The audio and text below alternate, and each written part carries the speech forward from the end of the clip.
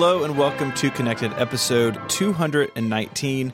I'm your host, Stephen Hackett, and this show is made possible by Pingdom, Luna Display, and Hover. I am joined, as always, by my co-host. I have Mike Hurley. Hi, welcome back. Hey, it's good. It's good to be back. You know, we had a complaint on Twitter that people like when you introduce the show better than when I introduce the show, and you know, it's not a very nice thing to say. I told that person that they were mean, and they apologized. To me, not to you. Yeah. Well, I'll be waiting. You can find me on Twitter at ISMH. And we have Federico Vitici. Hello, Stephen. Welcome back. It's good to be back with y'all. I enjoyed my time away. It's actually kind of like my first time off all year, I think. But it was great. But I listened to the show. I always listen to the show when I miss it. And I've got to say, starting the show with a topic, having follow-up at the end is chaos. Oh, shut up, Dad. No, I thought it was perfect. I stand by our decision. We had an important iPad review episode to do. You wasted time for posters of you. You weren't even on the show. The posters are all very good. Yeah. Thank you to we're everyone going who sent them to in. start off the episode. We have a co-host. He's not on the episode today. Let's talk about pictures people made of him. It's like it's almost in memoriam. It's weird. Start the show like that. I greatly enjoyed your iPad Pro review. I was listening thinking, you know, what could I add to it? And honestly, I think you guys just nailed it. Like, I don't really have anything to add except that I'm really enjoying the 12.9 inch. The keyboard folio is just okay. I don't hate it as much as Federico does. And I like on this trip, I took my MacBook Pro, but I think I used it once, all the show prep, and you know, I had to do a couple little things in the evening, and I did it all on the iPad. It was pretty awesome. So yeah, I started downloading a bunch of apps like Affinity Photo and LumaFusion and stuff like that. Like, that's like my next little thing I want to play with. Like, I want to play with those like really complex creative apps. I'll tell you, I do not understand Affinity Photo. Whoa, boy, no, I Affinity do Photo not. is really hard. I've been having fun with Lightroom. Okay, I should try that then, maybe. Because And I'm I also tried to on use the- Affinity Photo, and I just can't understand how to work it. Like, I just have no idea what I'm I doing. cannot work it out. One of my problems with Affinity Photo is that I think some of the icons are unlabeled, so like it doesn't tell you what each like button does. But I've been having a good time with Lightroom. I've actually been talking to some friends of mine. Like they've been giving me some tips on like what the adjustments mean, what you're supposed to do. Like I've been reading online, and I've also been playing with the beta, with the iPad beta of Darkroom, which is coming to the iPad. And it's really, really, really good. Like, it's one of those UIs that it kind of makes sense on the phone, but on the iPad is so much better. So, But LumaFusion, oh my God. My God. That application is amazing. yeah, Jonathan Morrison, who has a tech YouTube channel, did a video where he edited. I have this. I haven't watched it yet, but it's wild. Yeah, this has been on my list. It's the only reason that I didn't want to talk about it today, like in depth, is because I haven't yet watched the video. Okay, we'll hold it. We'll hold it till next week. You when can you're say gone. like it's amazing, like that's cool, but like Yes. I actually want to talk about this, but I just haven't gotten around to watching it yet. So it's in the show notes as the first link. You should go check that out. It really opened my eyes to what these programs can do, because you know I think it's easy to say, well, why isn't there Final Cut or Logic? And the reality is there are really good alternatives on the iPad now. Like today, you can go download them. So go check that out. It really, I was surprised at how easy it seemed. You know, he's like a professional. He's great. Professional He's guy. really great. So it's pretty good. We do want to point people to our Content Bureau store. There have been a lot of requests for the AirPod stickers to make a comeback, and they are currently in stock as I'm saying this. I don't expect that to last. We're doing something kind of fun this time. You can get 2 AirPod stickers. So you have one for your AirPods now and the one for your AirPower AirPod case in 3 years. And it comes, I have mine right here, with an enamel pin of the Hackett and Hurley like name logo type our thing. pharmaceuticals company. Yes. Right, that's what it is. It's right? Like that's the joke, I think. Well, yeah. Or something. Or like Smith and Smith, you know, like just random insert name There you here. go. There you go. We got it. We found it. A lot of bleeping in this section now. This pen is awesome. The stickers look great. Like I said, there's not many of these, and once they're gone, they are gone. So go check that out. Can I also recommend that people go to upgradeyourwardrobe.com to get Dongletown tees? This t-shirt. So I'm in the design Slack room in the Relay Slack, right, with a couple people, and when I saw these shirts show up, I freaked out. Like, they're so good, and I ordered an orange one the second they were available, and I'm going to wear it basically every day. Yep, we're very excited about it, and I've only mentioned it because people seem to really like it, so I kind of just wanted to go forth and buy Upgrade merch if you so desire. We talked about this a couple of weeks ago, but we've always had sort of in our Google Doc what we would call like a topic zero, so like a small topic in between follow-up and the real topic, and that recently graduated into what we're calling tiny topics. So I still think topic zero exists, right? Like, tiny topics can exist, but topic zero still can exist. So you think topic zero would be in between a tiny topic and a full topic? Like, what's the hierarchy? I have no idea what the hierarchy is. I do it mainly by feel. Right? It's like sometimes, like today, we have a topic 2.5 in a document. I don't know why it's that. It just is that. We have a very strict topic numbering system that nobody understands. It's not good. But a tiny topic is something that's not really follow-up because we haven't talked about it before, but it's not a full-blown topic. So for today's tiny topic, I want to talk about something that I mentioned on Twitter several weeks ago, and it's just a situation that I'm in social media. I'm an Instagram user. I like Instagram. I use it several times a day. But the application, or I guess the advertising algorithm that lives within the application, seems to believe that I'm a woman. So I get ads for feminine products, for bras, for clothing, for purses, handbags. They're very targeted. If I were a woman, I feel like these ads would all be spot on, but I'm not. They're targeting a person very well. That person is just not you. This is not me. Not you. So here's a question. I don't know if you've done this. Have you checked Mary's ads? I haven't. I should ask her about that and see if she feels like she's getting ads for NASA things and old computers. Well, no, I just wonder if the two of you are getting the same ads, because you don't have a Facebook account. Neither right? does she. So, well, then that's no help, right? Because I was thinking maybe you are getting her ads, but if she doesn't have one either, I don't know what's going on. It's interesting, too, because Instagram has the Explore section, so if you hit the magnifying glass to search, in there it shows like suggested photos and accounts. And I've got to give them credit. That stuff's like spot on. It's all like old Jeeps and old computers and like it's just perfect. I love all of it, but this. I feel like there must be different things, though, right? Like, I bet the Explore tab Instagram handles, but the ads are handled by Facebook's platform. Yeah, I'm sure they're totally separate. So I don't know. I don't know if it's some like weird type of accounts I follow or like. And are you like trying to tailor it? Because you can say, right, like this ad isn't relevant to me. Are you doing? I am, that? and it's still it happening? doesn't seem to have really any effect. Does Mary do shopping online on one of your devices?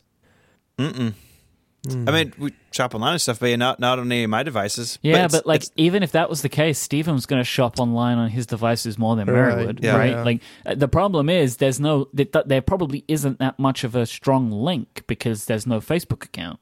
Yeah, it's a weird thing. So that is what it is. If you're listening and you're in charge of Instagram advertising, like, good job. Like, all this stuff feels really cohesive. You just have the wrong person. So you have the female version. This of is like, this is the other side of targeted ads, right? Like, you wouldn't care if they were spot on, right? It's more frustrating to you that they're wrong. Yeah. It is. So I know a lot about like the Warby Parker of bras. That's a way a company talks about itself. I've seen their ad a lot. Is that Third Love? I think they're called. I've heard them on podcasts. So they're out there just using that Warby Parker name. So anyways, that's me. That's where I am with Instagram. I'm still using it, but the ads, it's sort of funny to me now. Like, I just find it amusing. So that's where I am. As Kate says in the chat room, Stephanie Hackett would love it. I mean, it seems to be pretty good for me. Instagram knows me pretty well. I get ads for I get great tattoos. ads. I get ads for jewelry and for video games. So it's pretty much me. I get video games. I get lots of Kickstarter projects. You're just a sucker for those Kickstarters, Mike. I guess I am. I've got a Lacoste ad right now. That's kind of cool. I don't know. Like, that seems fine. This one isn't good. What is this? Cybersecurity. Oh, no. Don't click They're trying that. to tell you something. So I'm going to hide that ad. Just say it's not relevant. I think that I'm pretty happy with the ads that I get because, well, there's a Mont Blanc ad. I mean, come on, it knows me. Like, I'm happy with my ads because I feel because I tweak them. So, like, I tell Instagram, like, this isn't right for me. I mean, of course, they have to have a base idea of who I am as a human being before they start serving me these ads. But I think that if you are unhappy with your Instagram ads, this is not for you, Stephen, because you're beyond help at this point. Then just, you can tap the button and say hide and just say, like, it's not relevant. And I found that Would does you work. say And sometimes as you well, are- they give you a little survey you can Would take. you say you are an ad power user, Mike? Ooh, Yes, I think so. I would. I would 100% say that. That sums me up perfectly, actually. Yeah, it's Yeah. it's actually a huge part of my life. So yeah, I guess I am. Ad power user. Perfect. Should be in your boy. bio. Should be in your bio somewhere. Maybe you should change your don't know bio about on that. Peach to say that you're an ad power user. Peach is still kicking, you know. It still Can you goes. change your bio on Peach and say, Yeah, it's still can alive. you actually change it and say that you're an ad power user, but just on Peach? Is that possible? I don't know, man. I can try. Let me see. But like, Please, everybody, go follow Mike can on Peach for very important content. I don't think I can get, like, it's a bit messed up on the iPhone. Oh, boy. And they're actually one of the things. Oh, edit bio. Yep. Add power user. So There you done. go. That's no, wait. more use than Peach has gotten Perfect. all month. So, like, an alarm just went off somewhere, right? Like, Did you have Peach already installed on your phone? yeah, man, it's just there. What? Why? Why? Why? You have a new phone. I don't know. It's just there. Well, yeah, but I installed from backup. Okay.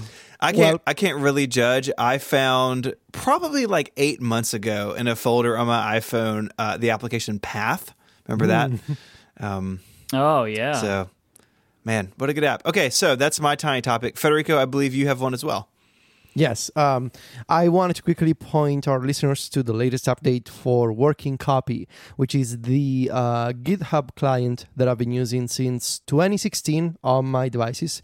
It's Working Copy at a basic level. It lets you manage your GitHub repos, or you can use other services as well on your iOS devices.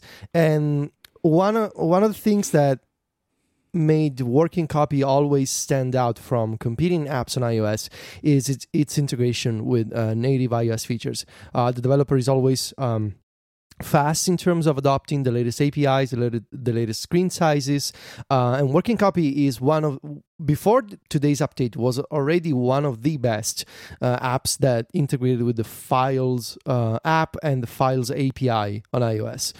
Today, version 3.6 of Working Copy enables this feature that I've only seen in one other application on iOS. That application was Textastic, a text editor.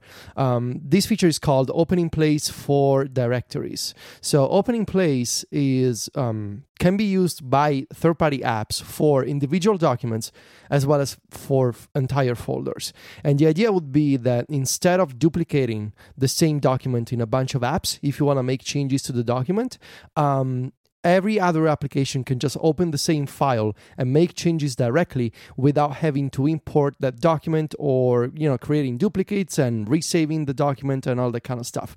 You have one file and a bunch of apps can open that single file and make changes to it. Now, Working Copy supports the same idea, but for entire folders. So you can pick any application folder from iCloud Drive. The developer is using a few apps as examples of this. For example, IA Writer, Scriptable, which is the JavaScript app that came out with iOS 12, Codia, which is a code like a visual code editor. and then some other apps that I don't remember. But the idea would be you open an entire application folder and you add it as a repo in working copy. So you create a location for that app folder from iCloud Drive in working copy. And at that point, you establish a two-way sync between working copy and iCloud Drive. So for example, in my case, I imported the IA Writer iCloud Drive folder into working copy. And now whenever I make a change in Writer, I see that change in working copy. And if I make a change in working copy, I see that edit back in IA Writer. So it's a two-way sync between a third-party app and the iCloud Drive folder from a third-party app. So it's poking a little hole in the sandbox through the open in place APIs. What's even... Okay, so let me ask you, why would you want to do that, though? Like, why there's is a that second good? layer of this, in that you can configure a remote connection for an iCloud Drive folder in working copy. So, for example, I took my IA Writer folder and I added it to working copy, and then I said, I want you to work with this remote GitHub repo, which was my existing repo on GitHub, my personal private one. Oh. And you can say, okay. take whatever is in iCloud Drive, commit the changes, and push them up to GitHub. So I have by default, instead of having to do this manually myself, like export a document and overwrite and do this entire work document by document myself, the working copy just picks up all of the changes from IA Writer and says, do you want to save these changes to GitHub? And I say yes, and pushes them up. What the third layer of this is that repo on GitHub, a bunch of people are invited to that repo. So for example, John and Ryan are part of that repo. If they make a change through whatever device, whatever OS, whatever app they want to use, when I sync the repo back down to my device, those changes will be automatically reflected in IA Writer as well, because it's a two-way sync. So right, because that to me seems like the key part. Is like now every time you sync working copy, it's also syncing your text editor. You don't have to keep jumping between one and the other, right? That's cool. Yeah, that is cool. Now, I could see some horrific accidents coming from that, but it does seem really great. Welcome to using GitHub. Yes, you just gotta get and that's what I wrote in the post. You gotta get used to the terminology and to just learning what you can actually do and not do with GitHub. I am pretty paranoid about saving copies of my articles, so the really important ones, they are backed up in 3 locations. So also Dropbox is also part of the picture in that case. But if I'm working like on a 2,000 word post, having a copy in iCloud Drive and GitHub is usually okay. Yeah, because like if you're using your text editor and then somebody accidentally deletes something or all of it in GitHub and then it just syncs back to your local text editor, that's like a weird thing to happen to you. You gotta be careful with that, but thankfully you can see all of the versions of a file in working copy, and you can pick them up and you can restore them, and of course everything. Okay, yeah, you can awesome. see all the versions, and you can actually, what I do, you can drag an individual version out of working copy, and it becomes a file. And so if you use something like Kaleidoscope, for example, which is a diff comparison tool for iOS, what I do is I pick up 2 versions from working copy and I compare the changes, and I can see the individual words that are changed between versions. It's very cool. So, I mean, Apple should do this stuff on its own inside of Files. I think it's incredible that Files doesn't have a versions feature built in, doesn't have any way to recover deleted files, for example, doesn't have a way to let you see multiple versions of the same item. This feature has been available on macOS since, I don't know, Snow Leopard maybe? Yeah, at least. I remember when it came out. So, working copy, if you use GitHub, if you use Markdown, if you're a programmer, of course, and you want to use GitHub and you want to work from iOS, this is super, super highly recommended. If you're I use working copy, maybe not for its intended use case as a writer who needs to collaborate with 2 editors on iOS, but it works really well for us, and it's been working well for us since 2016. So, really recommended. Yeah, I mean, it's not the intended use, but I do see how GitHub could be used quite easily for this exact purpose, right? Like multiple people collaborating, not in real time. Yeah. but like asynchronously. Yeah. Yeah. It's great. Right? Like it makes perfect I mean, sense. Federica, you adopted me into the system when I brought my history column to Mac Stories like a year and a half ago or whatever, and it's been really it makes so much sense the way that you guys do this. And you know, I for a long time just did it on the Mac, and then it's like, oh, I'll get back to my Mac and push it to GitHub. But you know, I finally downloaded Working Copy like 3 or 4 months ago and started using that as well. And it really is powerful to have all of that kind of just on your device you have with you all the time. Yeah. It's pretty sweet.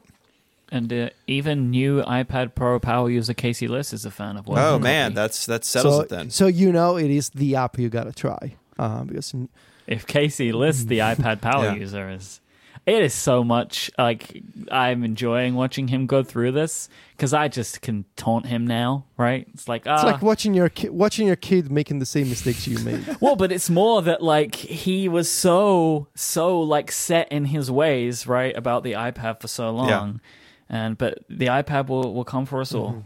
Wow, eventually. It's dark. Very, very dark, Mike. Today's show is brought to you by Pingdom.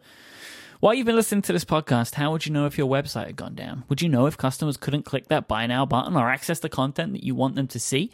You might stumble across it by luck, you might get an email, you might get a tweet, but that's no good. You need a system. Pingdom is that system. You need something to tell you that everything is running smoothly on your site, and more importantly, when it's not. Pingdom will let you know when your website goes down in whatever way is best for you. The system is really smart. You can get the information needed to solve the issue sent to whoever needs to solve it, whether that's one person on your team or absolutely everybody. You can customize all of that. And they have a ton of different notification options. You can get emails, text messages, push notifications, whatever you want.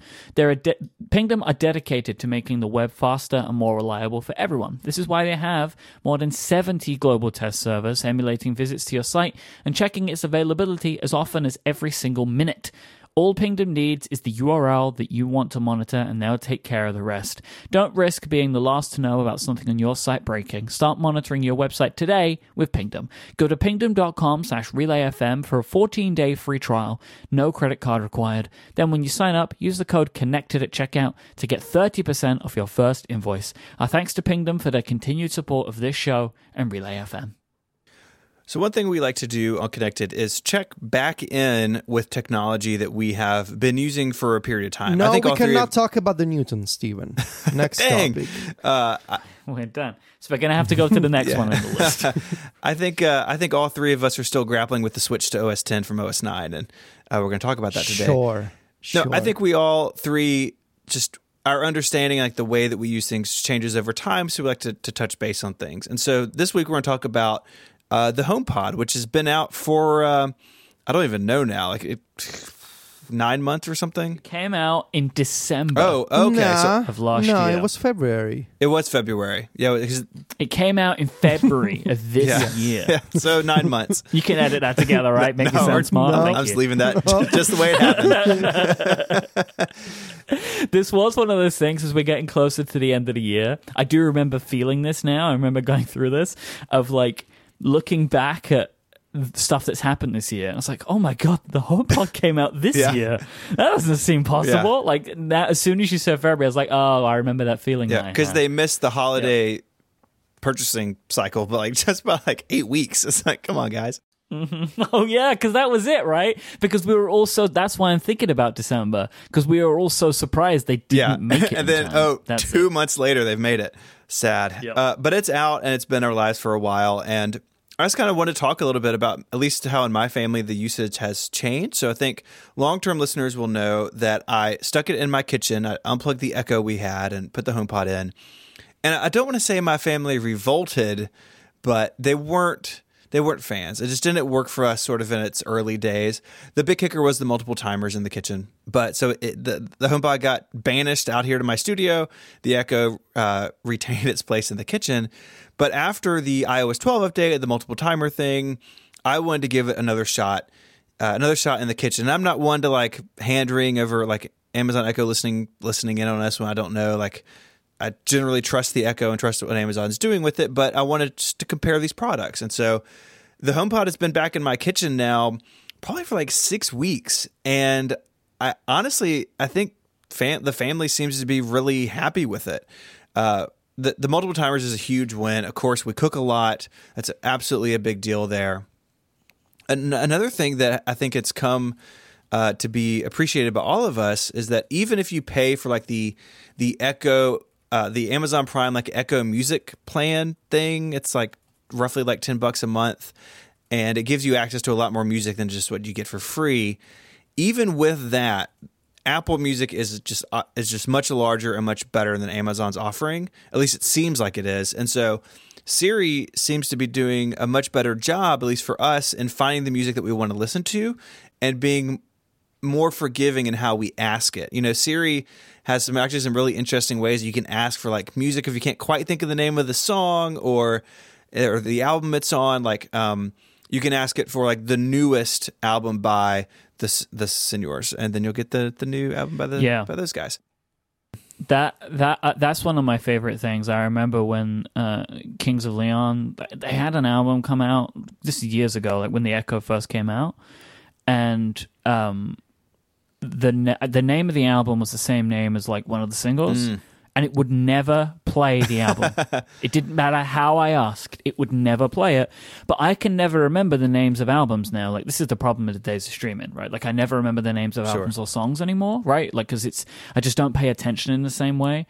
And so now I'll just be like, give me the latest album from such and such, and it would just play. It's cool. So I love that. That is really good. And you know, I think, I don't know why this has happened, but it seems like my kids interact with it less. So they would like go up and ask the Echo to like tell them a joke or ask the weather, or like they just talk to it a lot. And like sometimes I felt a little strange about that. And this is like a complicated subject I don't want to get into today, but like things that we're okay with, but we see our kids not be okay with, even though it's the same thing. It's like, oh, my kid uses too much screen time. It's like, do you know how many hours I look at my phone every day? That's a whole topic, but they do seem to interact with the HomePod a little bit less, and maybe that's because they think Siri is bad. I don't know, but all in all, it seems like it may hold the place in the kitchen, and I really knew I was in trouble when I realized that I miss having it in the studio.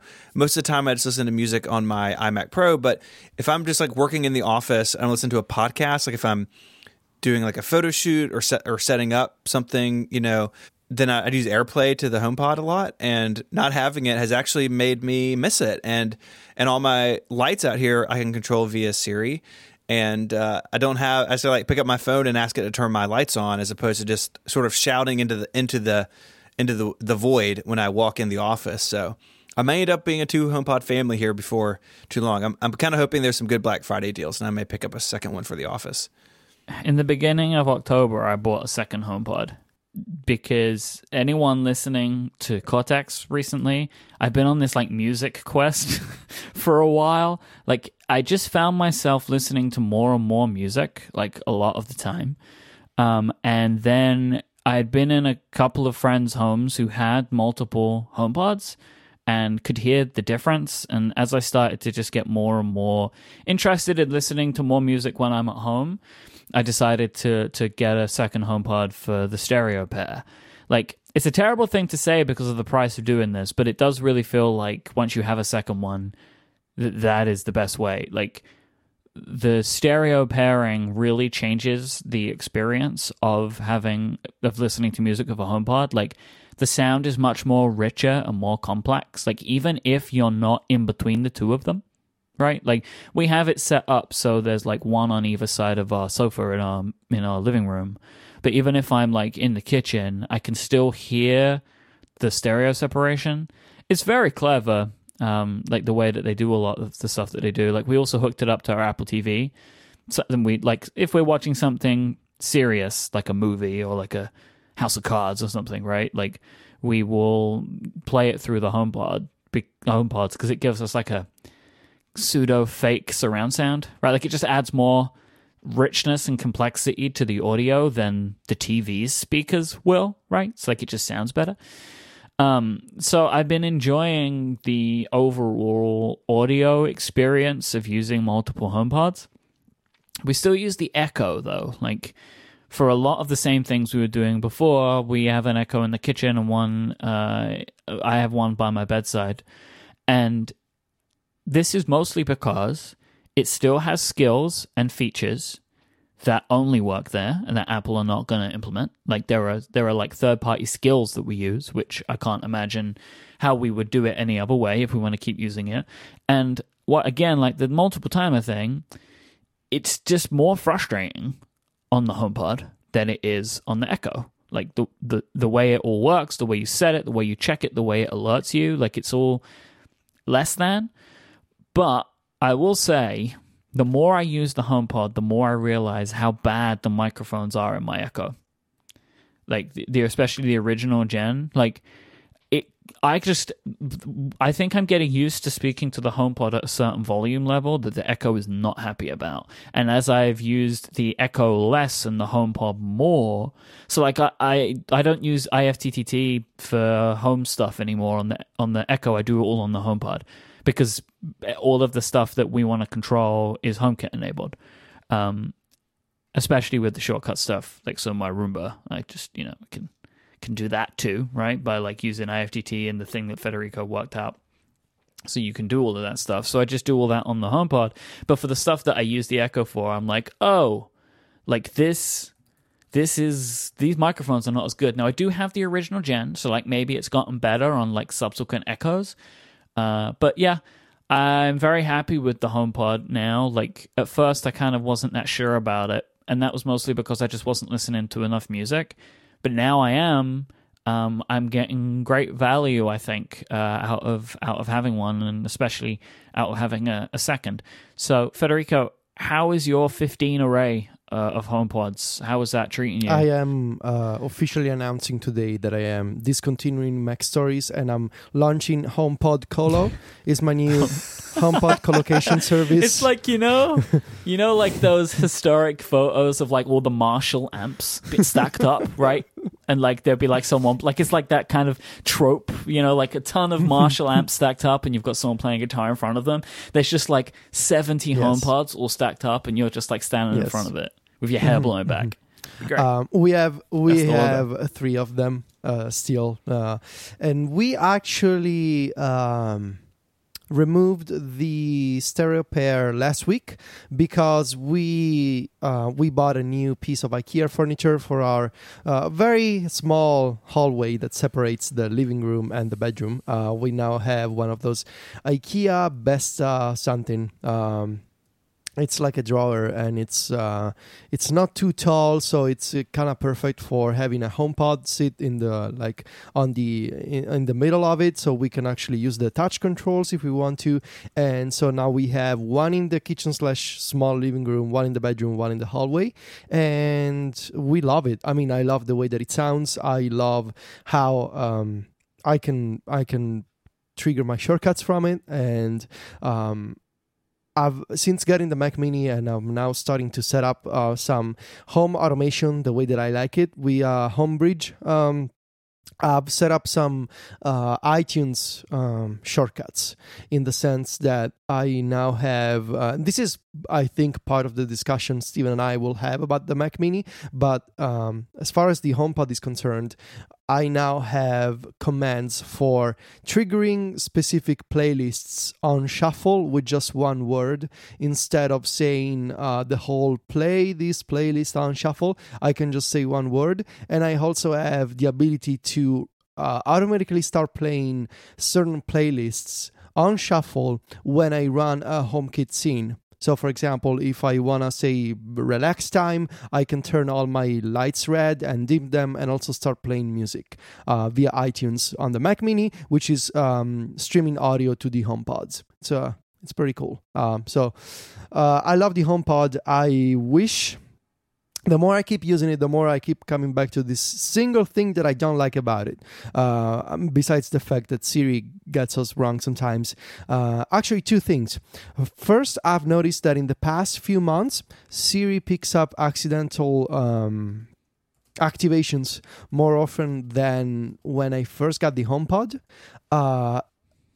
It definitely happens at least once a week now, whether it's the TV talking, or, for example, a few days ago, the plumber was at my house, and he was doing some work on a on a gas pipe or something. And he was just talking to me. He was explaining what he was doing. And suddenly Siri goes, "What's that?" And it's like, you gotta imagine how weird it is that Siri in my house is in English and the plumber is just talking to me, and suddenly this lady from the speaker starts talking in English, and I needed to explain the whole situation. So it activates accidentally a lot more than back in February, for sure. Also, the second thing, the main one I don't like, I cannot tell. Due to the way that the HomePod is designed, it doesn't have a ring around it. So it doesn't show you with a light or with a status indicator that it's actually listening. You gotta look on the top of the HomePod. But because two of our HomePods now are sitting on a shelf that are higher than our line of sight, we cannot see the top surface. So in the second generation HomePod, I would prefer to see a design more like the Echo, so that you can place the HomePod on any surface at any height, so that you can see whether it's actually listening or not. I have a kind of following on from that, a request, or if anybody knows this, for a reason that I don't understand. What I assume is the like dominant HomePod changed. So if you have a pair, when you give a request, there is one that will listen and respond, right? But for some reason, this changed, and it's not the one I want it to be. And I don't know how to change that. But like just one day, it was the one. So there's one by the door of the living room. That was the original HomePod. So I'm used to looking at it. And it's also like if we're triggering stuff like IFTTT stuff, we typically can always see that from wherever we are. But the one that keeps responding is now the one by our window, which I never expect. And so I say something, like I do the command, like the Ahoy telephone, and start speaking, and it's not lit up. And I'm like, oh, it's not working. But it's because it's the other one that's taking my request. If anybody knows how I can swap that, I would love to know. I don't even know if it's possible to do, and I don't know why it changed. It just changed. And like Rick Allen said in the chat, can you take it out of the pair, reset it, and add it back in? In theory, yes. But then how do I tell it which one is the right one, right? They're both solo HomePods at that point. Like, is there a way to say this is the dominant one? That's what I want to know. That's our HomePod update. HomePod, what did you call it? HomePod Colo? HomePod Colo is my new service where we provide people with remote connections, and so you can totally run a web server on a HomePod and also play music. So whenever somebody visits your website, the HomePod is gonna play a song. It's pretty sweet. You can imagine it's a very loud collocation space.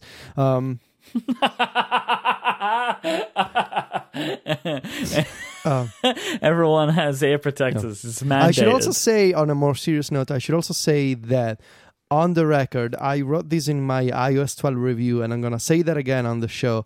I want shortcuts to have native HomePod actions, native AirPlay actions. I want to be able to write little scripts that play specific albums or specific playlists on specific HomePods with specific volume levels. Like, I want to control the whole thing. Mm-hmm. I want to be able to automate my HomePods from shortcuts.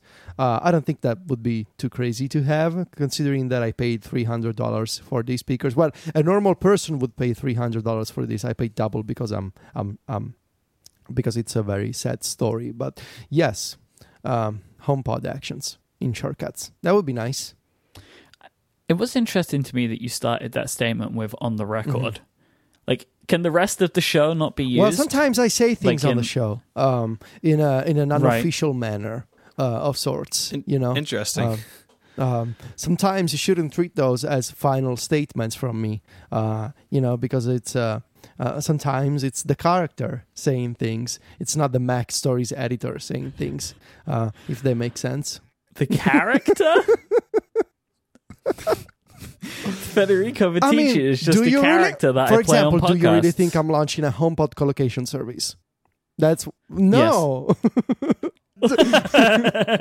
Well, that's don't say I mean. No, but it's fun. I mean, it's it's fun to say. I'm just going to register a domain. Some people just take every single thing I say literally. But I'm just saying sometimes it's entertainment. So I am not discontinuing Mac Stories. That's what I mean. Well, John shut it down already. Well, so like he took care of that. Well, there you go. Do you guys have a job for me besides the podcast? So there's this episode is go on. There's homepodcolo.global, homepodcolo.tech. None. Oh, here it is. homepodcolo.online. That's good. Well, it's online. It is online. I'm going to spend a little company money, Mike. It's very important. All right. That's great. And this actually, and this is unplanned, but very nicely helps me pivot into our next sponsor, which is Hover. With Hover, you can find the domain that shows everyone what you're most passionate about, whether that is HomePods or merchandise, whatever it is, you can create the website branding that you're looking for with Hover. What domain do you have out there that you really want to help tell the world what you're all about? This is what you can do with Hover. They have over 400 domain extensions to help you brand yourself online. That's a ton of choices for you to help find your perfect domain name. They also have wonderful search options, as Stephen was just going through. You can search for a domain, and if they don't have the exact thing you're looking for, they're going to make a bunch of recommendations. They'll maybe give you some different words you can throw in there, maybe some different configurations, and help you find the domain that most perfectly helps you express what you are looking to put out into the world. Domain names are so important, but they're not just important for websites. You could also get a really cool domain name for an email address, right? Like if you're maybe trying to run something professional, maybe you don't want to have like just at genericemailprovider.com. You want to create your own. Like I've done this before. I have some domain names that I basically just use for email because it looks really professional, and that's great. And you're in safe hands with Hover. They offer best-in-class customer support. They have no annoying upsells. It's super easy to buy from them because you're not having to go through 700 screens to get to the checkout. They even offer Whois protection. That you get that just for free. So that means that people can't find out your information online. It's great. You can even go right now, if you're a designer or maybe some kind of creative person, you can get .design as a domain name. Don't just get a .com or .biz. Like if you have a portfolio you want to put on the web or something, you can go for .design, and that shows everyone exactly what you're all about. Stand out and build your online identity with the perfect domain name for you or your business. New customers can get 10% off any of the over 400 domain extensions offered by Hover by going to hover.com/connected. That's hover.com/connected for 10% off any of the 400 plus domain options for new customers. Our thanks to Hover for their support of this show and Relay FM. All right, so this week, Federico, you published something. I know you've been working on it for a while. You had some of us looking at some beta versions of this, but you have released a shortcut that is a home screen icon creator. You can launch apps, you can launch contacts, you can do... This thing seems to do everything. What have you created?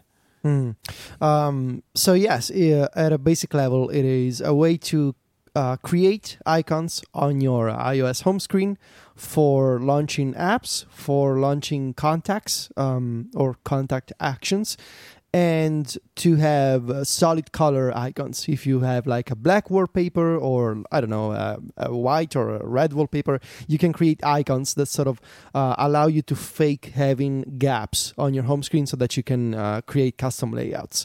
That would be the idea.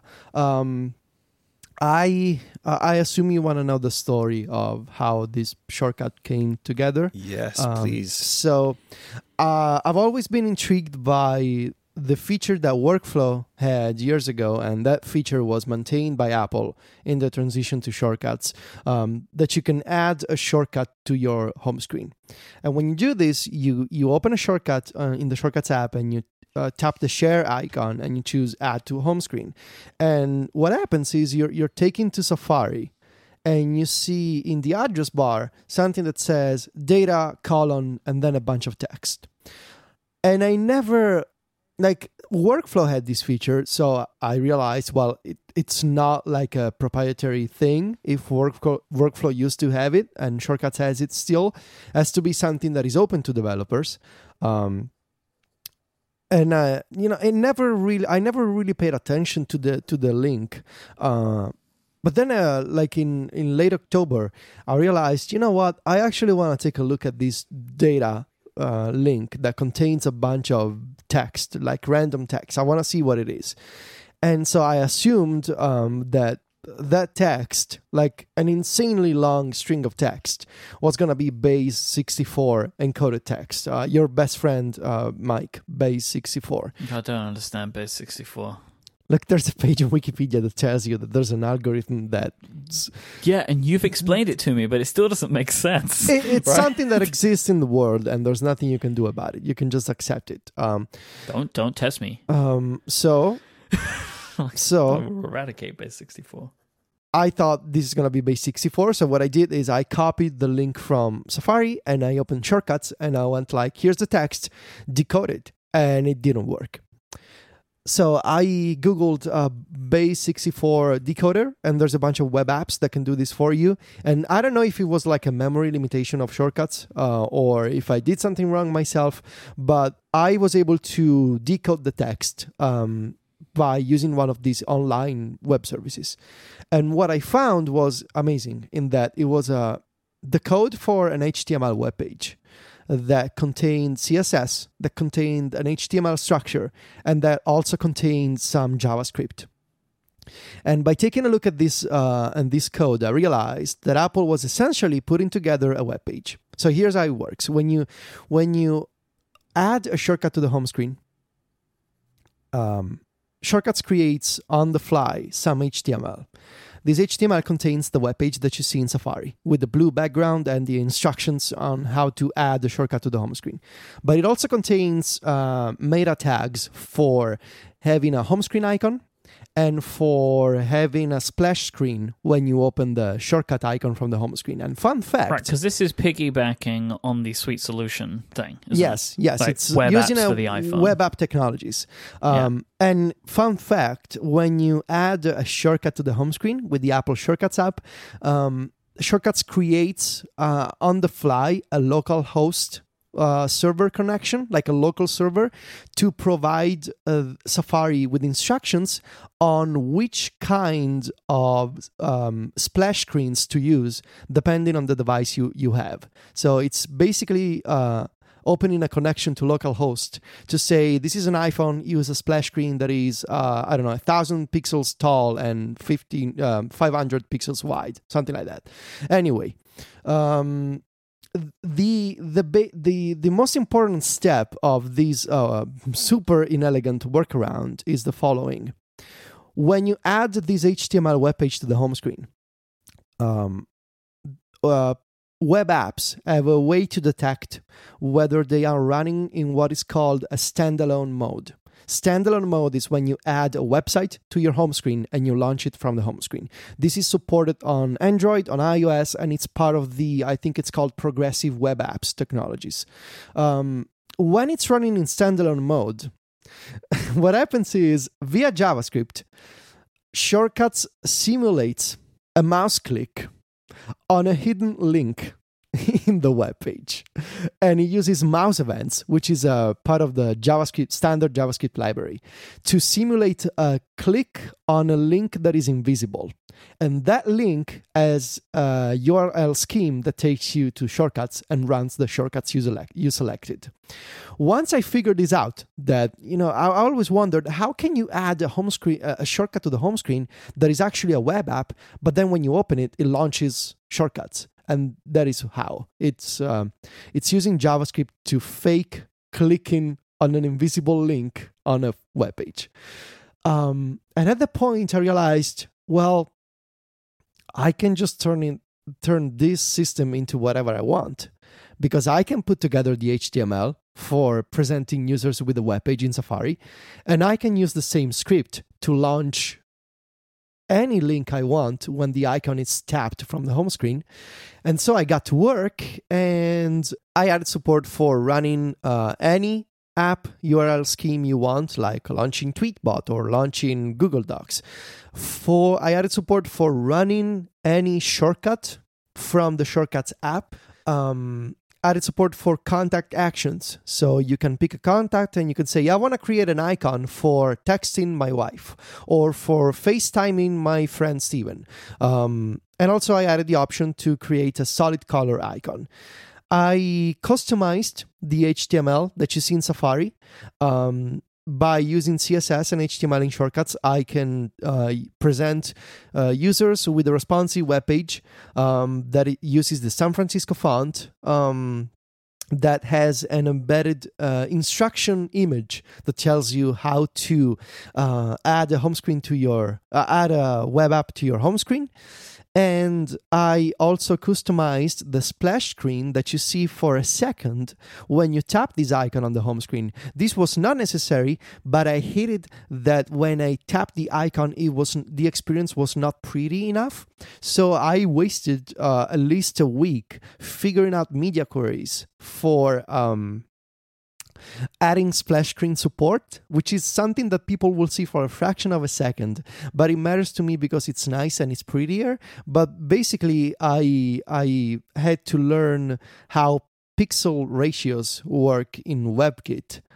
So the idea that, for example, most iOS devices have a pixel ratio of 2, but modern iPhones and modern just modern iPhones have a pixel ratio of 3.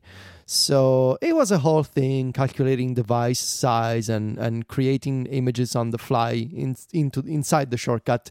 But at the end, I ended up with this shortcut that is over 200 actions long, and it's definitely the most complex thing I've ever worked on. But you can use it and you can create icons for whatever you want. You can customize it. If you don't like the options that I provided, everything has a comment in the shortcut, so you can see what all the steps do. By default, for example, my shortcut uses icons from the App Store. So if you want to have like a custom icon on the home screen, you can just search the App Store and use the icon for any app from the App Store. Which I know this is how people create secrets on their phones. Yes, exactly. Well, why would you want to open my calendar? It's boring, but actually takes you to a private photo album. Just saying. Oh no! Well, some people do that. Oh, I know. It's like a big thing on Android, right? Yeah. Like, here's a calculator app, but actually it's a hidden photo thing. Yeah. So do not endorse that. But yeah, everything is pretty much modular. You can change things. You can switch the order of options in the menu. And a first version that I published yesterday required Dropbox for image uploads, but then thanks to a Mac Stories reader, I figured how to remove the need for Dropbox altogether. So these 200 actions, the shortcut takes 5 seconds to run now, and all the images, all the assets are provided in Base64. Mike, and of course they are, and everyone's friend. All the icons, all the splash screens, everything is local to your device. Nothing gets uploaded. It runs offline. You don't need an internet connection. I mean, you need one if you want to search the App Store for an icon, but otherwise, it's. I'm pretty happy with the result, and this approach, the idea of loading custom HTML in Safari, I've been explaining how to take advantage of this on Club Mac Stories because I'm building like a custom reading list highlights tool. That's wild too, by the way. That thing is madness. I've been building that on Club Mac Stories. Yeah. On Mac Stories, I share the home screen icon creator, and also on Mac Stories, I'm gonna explain in the future how to load other types of data and files in Safari from the home screen, which is also going to be pretty interesting. So I want to ask you, right? This is all great, right? This is amazing. But what are you actually using this for? I want some examples. Okay, so I've been using one example. I've been using Agenda on iOS because I think I finally figured what this app does. You figured it out. Yeah. You're the person who figured it out. Yeah, so Oh, poor Agenda. It's a nice app. I just can't work out how. Like you need to have a mind made for that app. So what I'm using it for is it's a very simple use case. I have a project called Shortcut Ideas. And into this project, there's a bunch of ideas for shortcuts that I want to test. So what I do is I take an individual note and I add it to my calendar so that on that day I remember that I need to test something. So for example, tomorrow morning, I know that one of my shortcut ideas, which is called Car Playlist with Launch Center Pro, it requires me to configure an iBeacon in my car, like a little USB dongle that uses the beacon technology. So it's a way to add notes, but make them like calendar based so that I know where I can do them.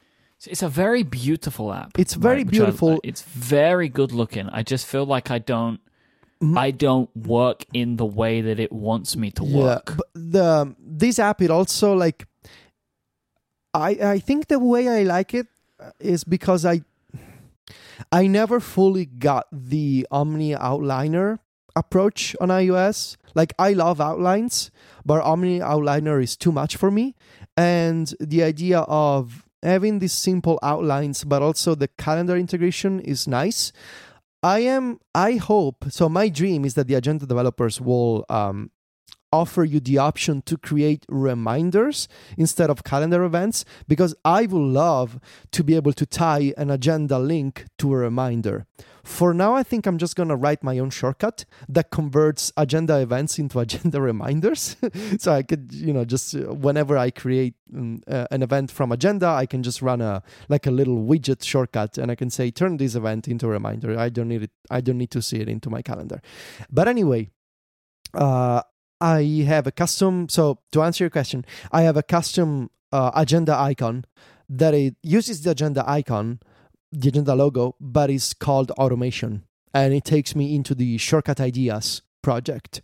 I'm gonna do the same for Keep It. So using the same app icon, but to launch me into specific screens of the apps that I use the most, so that I retain quick access to the app, but whenever I type the icon, I'm taken into a specific part of it. So that's a big thing for me. On the iPad, I want to give you a feature request. Sure. You probably thought of this. I just don't know how. I don't know how you could do it. It'd be great if you could, though.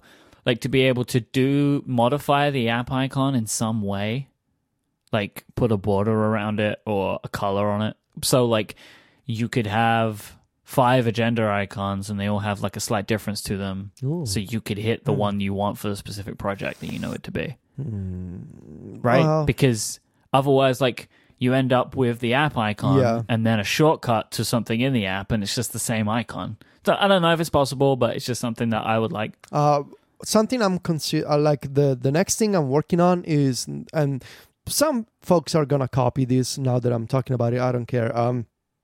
Mine's gonna be better anyway. A way to create wallpapers with shortcuts. So taking the same idea of using HTML and CSS to build up a web page that is never shown to the user, but that web page, that presentation is converted to a PDF and then to an image. And what I'm playing with is the idea of, instead of just using solid colors, like plain colors, I would want to learn CSS gradients so that I can make beautiful gradients and then use them as wallpapers for shortcuts. So I could probably do something like take this image and add a border around it via CSS. Yeah, that'd be cool. Let me save it in Agenda, Mike. Hold on. Yeah, please do. How does this app work on the Mac? Oh God. Well, it's I will save it, Mike, in Agenda eventually. But yeah, so home screen icon creator, it took me way longer than I expected, but I mean the response has been pretty amazing. It was at the top of the shortcuts subreddit yesterday. Got a bunch of comments, and what are they called? App votes, I suppose that's the name. Yeah, sure. So I was really happy with that. Yeah, it was fun. It was fun to put together. Wild. It's wild. Like, I don't fully know what I would use it for yet, but I have it, and it's just like. Ooh, here's what I wanted to... You know what? Actually, here's the thing. I found this very interesting. I was playing around with my Pixel. And you know, on iOS, when you 3D touch on an icon and you get like the quick actions that pop up, right? Android has these, but you can take those quick actions and you can drag them to your home screen. So for example, Todoist has a quick action thing to add a task. But on Android, it doesn't even open the app. It just opens a little box and you just type it in. Yeah. So I now have on my home screen on my Android phone, it just says new task, and it has the Todoist, like a version of the Todoist icon, which is small inside of a bigger bubble, so you can tell it's not the same thing. Tap it, and I can just enter a task. And it's like making me think like, I wonder if there is a version of a home screen which is focused around, and Gray's done some of this, and he's mentioned some of this stuff on Cortex too, of like, it's not app focused, it is action focused. Yeah. Right, which is making me think about what I would like to see the future of the iPad home screen be is not app focused, but something else. Yeah. Right? Because I pulled this out of my head, and now I'm excited about it. I keep thinking about it. Like, why don't we just have on the dock on iOS what is essentially Launchpad, and just all the apps live in that, and the apps aren't on the home screen anymore. Like, we use the home screen for something else. I think that's more of what I personally would want to see, rather than just this grid. Like, I would just put everything in the dock. Just give me the Launchpad. Like, it's weird that Launchpad even exists on the Mac and not on the iPad. When you really start thinking about it, it's like it doesn't make sense. It's in the wrong place. Mm-hmm. So I've been thinking about, like, what does an action home screen look like? And, like, is it something that is like I have in addition to an app launch screen? I don't know. I don't know if I'm ever going to do anything about this, but it's just something I've had turning over in my head. Yeah. In part because of what you've done. Yeah. Well, something that one other thing that I do on the iPad. I don't know if you looked at my iPad Pro home screen, but it's got a black wallpaper, and it uses the black icons on top of the black wallpaper to fake having a gap in the middle of the screen in landscape, so that I keep my most used apps on the left side and folders in a vertical orientation on the right side. So of course this only works in landscape. The layout gets all messed up in portrait because the iPad rotates and it doesn't keep your layout. But I don't use my iPad Pro in portrait on the home screen. I never think of my like, if I ever have my app in portrait, it's like I don't know where anything, my iPad, I don't know where anything is anymore. Yeah. Like, I have no idea what this layout is. Yeah. So Same. this was fun. It's cool, Federico. It seems like something that people shouldn't know about. Like, it feels like you've done something here that Apple like wants to have hidden away, but now it's out there. Well, it was an open API before. Some other apps used to do this kind of trick before, but now if you want to have a contact on your home screen, you don't need to download an app from the App Store. You can just do it for free with my shortcut. So there you go. I think it's super awesome. I just wish I had the ideas to take advantage of it, but time is what I need. You will have the ideas. There's the holidays coming up, Mike, and you will have time to think instead of playing with your Nintendo Switch. Think about your home screen. I'll probably just play Pokemon. Just play with my Nintendo Switch. Today's episode is also brought to you by our friends at Luna. If you have a Mac and an iPad, listen up, because there is something missing from your setup, and that is Luna Display. This is something that could totally change the way that you interact with your devices. Like, Luna Display allows us to use our iPads as a wireless display for our Mac. Isn't that an incredible idea? How useful. You have this beautiful screen. Why not take advantage of it? You can connect over Wi-Fi or USB once you've plugged in the Luna Display dongle. You've got more screen real estate right there for you. You can have multiple screens even when you travel. This allows you to have a multiple screen setup even if you have a laptop. You don't have to lug around an extra monitor because, like, how would you even, right? Like, how? No, that's not a situation you want. Like, don't just take my word for it that this thing is awesome. iMore said that Luna will change your travel workflow. TechCrunch have described the visual fidelity as frankly stunning, and it is super cool. My favorite thing is just how easy it is to set up. Like, you just plug it in, you open the apps, one on the Mac, one on the iPhone, and it's done. And then you can even set it up that that it will just open, like the Luna Display app on the Mac will just open whenever it's logged in or whenever the Luna Display is plugged in, which is super great.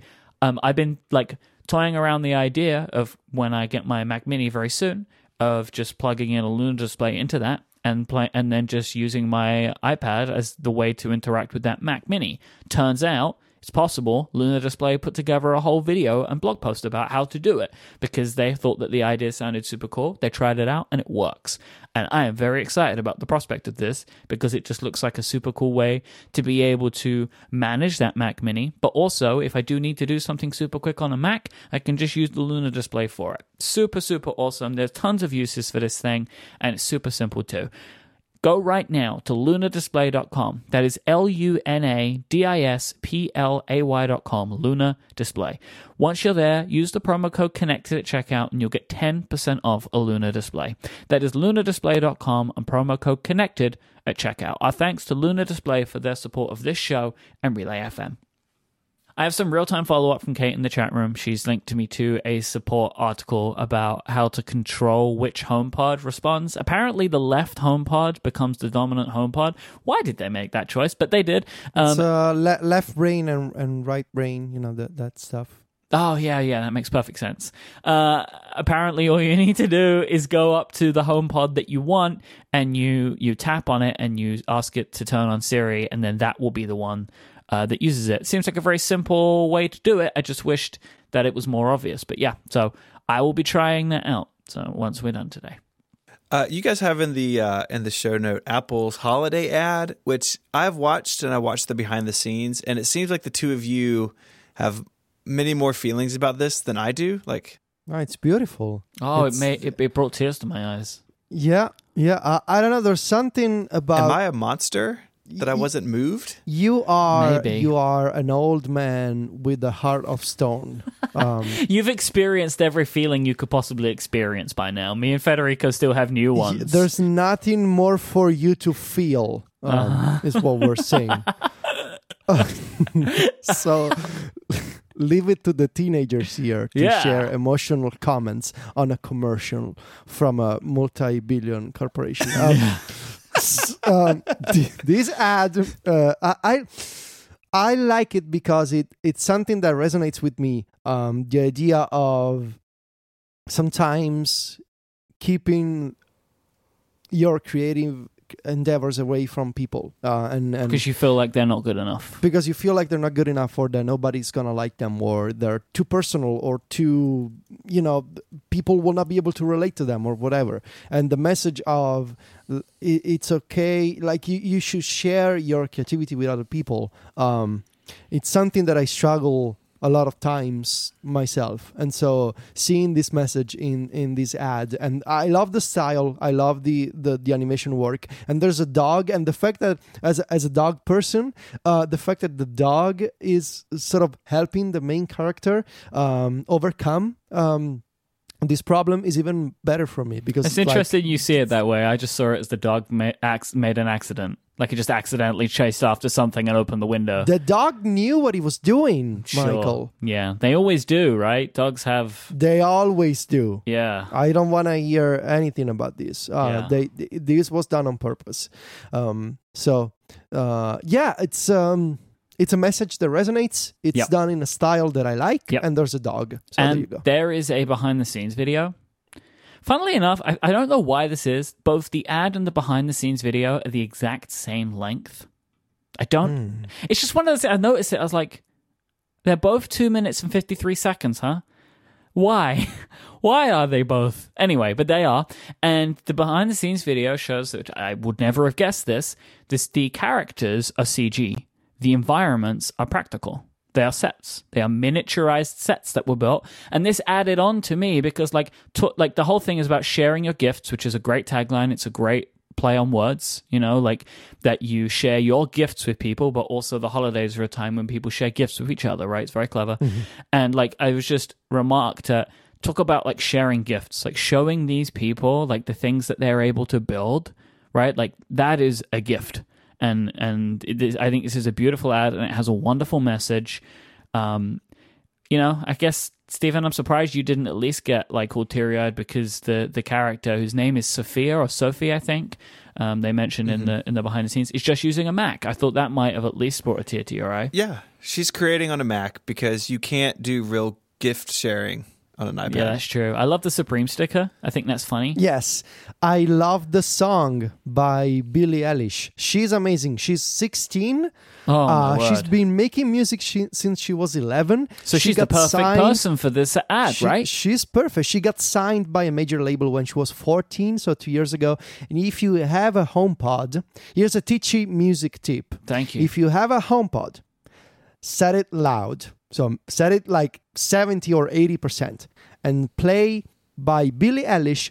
The title of the song is You Should See Me in a Crown. Trust me, HomePod, very loud during the day. Don't do this at night. You Should See Me in a Crown by Billie Eilish.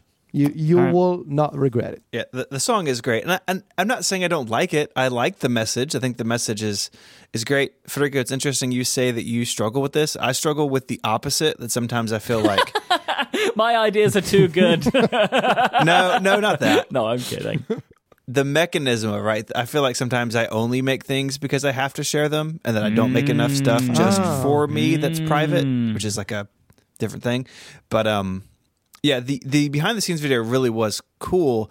I had no idea that they were background sets. Like I'm like, oh, I'm just gonna watch like a 2-minute thing about how like CGI works, and it's like, oh, holy cow, they built a city, and like that's awesome. Yeah, and it shows how much. It's like the HomePod video from earlier this year with the room that it extends as she's dancing. Like love that Apple ad. puts a lot of money and effort into these things, and like that is really cool. I love that. That HomePod ad is one of my favorite commercials of all time. I have many times just watched it for fun, right? Like it's just a wonderful, wonderful ad. Let me ask you, in America, are Christmas ads a thing? Like emotional Christmas stories? Oh yeah. Okay. Yes. Because that's a thing that's I think it started here. Like, and it's John Lewis, right? Like John Lewis is the department store. John Lewis's Christmas ad this year. It's probably the best they've ever done. Should I watch it? Oh, it's an Elton John ad. Oh my god. Ooh. Oh my god. Okay. It's so good. It's so good. I will put a link in the show notes to the John Lewis Christmas ad. It is incredible. I cried my eyes out watching it. So that's that. But yes, Apple's ad is very, very nice. Very nice. We don't have emotional Christmas ads in Italy. I don't think we do. There was an ad a few years ago that sort of became viral among my friends on Facebook in Italy from, I think it was like a German or like a Danish supermarket chain. It was I don't remember exactly the details, but it was an ad about like this old man that was always spending his Christmas alone, and then his family realizes and they spend Christmas together. And I swear, like I cried a lot watching that ad. It was really beautiful and touching. But they're not a thing in Italy. I think we are too cynical as a country to get emotional for ads. Is Christmas commercialized significantly in Italy? Oh yeah, but not. Yes. Well, it's kind of weird because there's this divide between the commercialized aspect of Christmas, of course, and the religious aspect, because we have the Vatican. Because I would have figured the religious aspect was even more so than some other countries. There's a lot of debate amongst between the religious people who say, well, Christmas is now too commercialized and everybody else is just spending money. So we feel that debate a lot because of the Vatican and because of the religious aspect of Italy.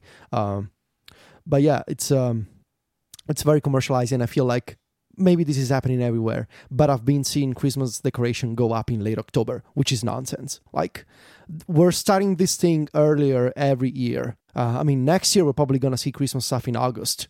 I mean, why not? It's crazy. It's harder outside of America because there's no Thanksgiving barrier. Yeah. Right? They're pushing right through it. Oh, they don't care anymore. They're just like, whatever. Yeah. Thanksgiving has lots of holes in it, and Christmas oozes through. That's wonderful. I have one last thing I want to talk to you guys about today, because I saw this, and I just want to know what you think. The 12 South Power Pick. What is this? I have not looked at this yet. I saw this and I wanted to react on the show, so I'm loading the page. Let me explain what this is for our audio listeners. It is a wooden picture frame that hides a 10-watt Qi charger underneath the image. So it's just a picture frame, and you put your phone in the frame, and then it will charge your phone up. So it's got like a stand. That's where it lives. You put it in there. 12 South have also, they've gone an extra step. They've created some images and wallpapers that pair together. So like they have one where it's like a blank sky with some marble floor, but when you put your iPhone in it, there is like a matching Eiffel Tower or Tour d'Eiffel. Is that it? I think that's it. I'm going to go with that. That would then be in its place, so you complete the whole image. Wait, hold on. So you gotta use their own wallpapers for this effect? No, you don't have to. You can use whatever you want, but they've created a bunch of like freely downloadable images that pair together nicely, right? But you can do whatever you want. Or you don't have to have an image at all, right? Like you can just have a picture in the frame and then you just, Can you put your own physical picture in the frame? Yes. These pictures, they are downloadable photos, right? So like you can download the images, you can print off the images to go in the frame, and then you can download the wallpaper if you want to, or you can just put any image you want in the frame. Okay. Okay. I mean, I love 12 South. They make some really great stuff. They make some questionable stuff too, though. This is not one of them. Yeah. Like they make great stuff, but then they also make like the cases that you stick. The candle is like that was. I think that was probably always a joke. Oh, the cases that look like a Bible that are yeah.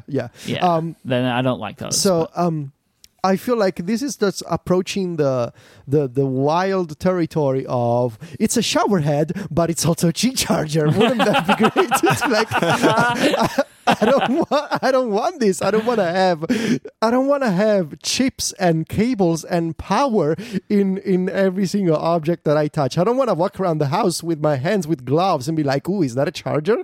Can I touch it?" It's like, well, it looks like a coffee maker, but actually, if you put your phone on the top of it, I don't want that. So, what I would think if I went to someone's house and I saw a picture frame with an iPhone leaning in it, I would not think, oh, that's a charger. I would think two things. A, that phone is just going to fall out of there and break.